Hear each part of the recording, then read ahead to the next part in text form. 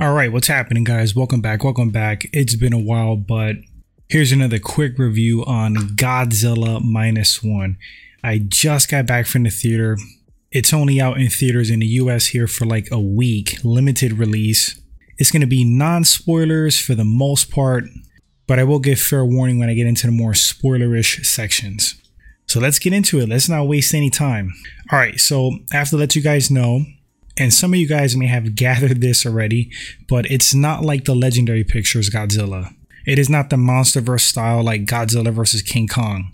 This movie is more of like a throwback to the original black and white Godzilla film. Not like the old 70s hokey ones. That first one that was more serious and grounded in like more reality, like with like real acting, drama, a story. So like if you are a die-hard Godzilla fan, you're gonna love the movie. It's a must-see for a die-hard Godzilla fan in the theater, preferably if you can make it.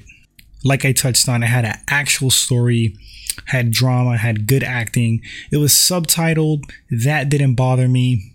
The actor spoke Japanese, but I feel like that just added to the movie, to the throwback experience of it.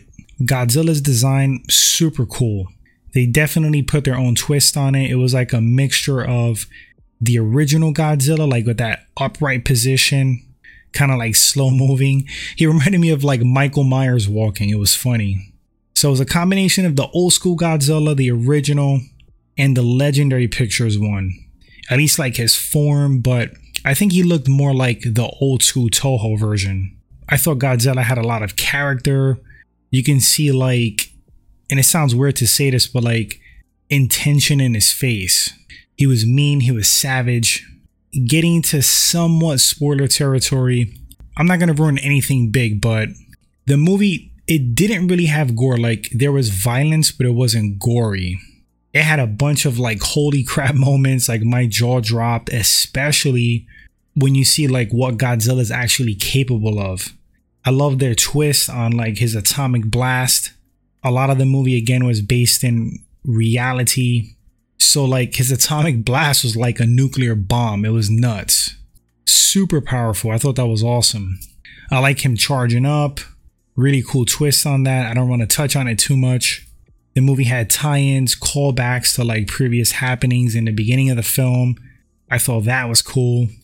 Was it predictable? I mean, there was like a couple of things that I predicted. I mean, towards the end, there was like one major plot point that I predicted. But overall, I had enough fun twists. So like, what would I grade this movie? Would I recommend it for someone to go see in the theater? Definitely would recommend it to watch at home. No doubt about that. That's a no-brainer. But yes, if you're a Godzilla fan, I would say go check it out in the theater if you can. And what would I grade it? I mean, I'm biased. I'm a pretty big Godzilla fan. I grew up watching the old school movies. Very near and dear to my heart. I'm going to say for their rendition, I think Toho made this. Don't quote me on that, but I'm going to give it an A. This is not really a spoiler. I mean, this was thrown out there. They were saying that this movie is kind of more like a horror movie. And I wouldn't say it's a horror movie. It's like a horror-ish movie.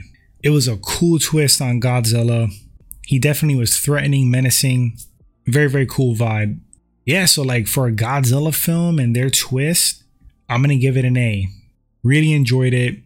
But again, it's not like faster paced like the current legendary MonsterVerse films. It's an actual movie with build-up. All of Godzilla's scenes, stunning. Anyway, guys, let me know in the comment section if you saw the movie. Let me know what you thought about it. If you plan on seeing it, I hope you enjoy yourself.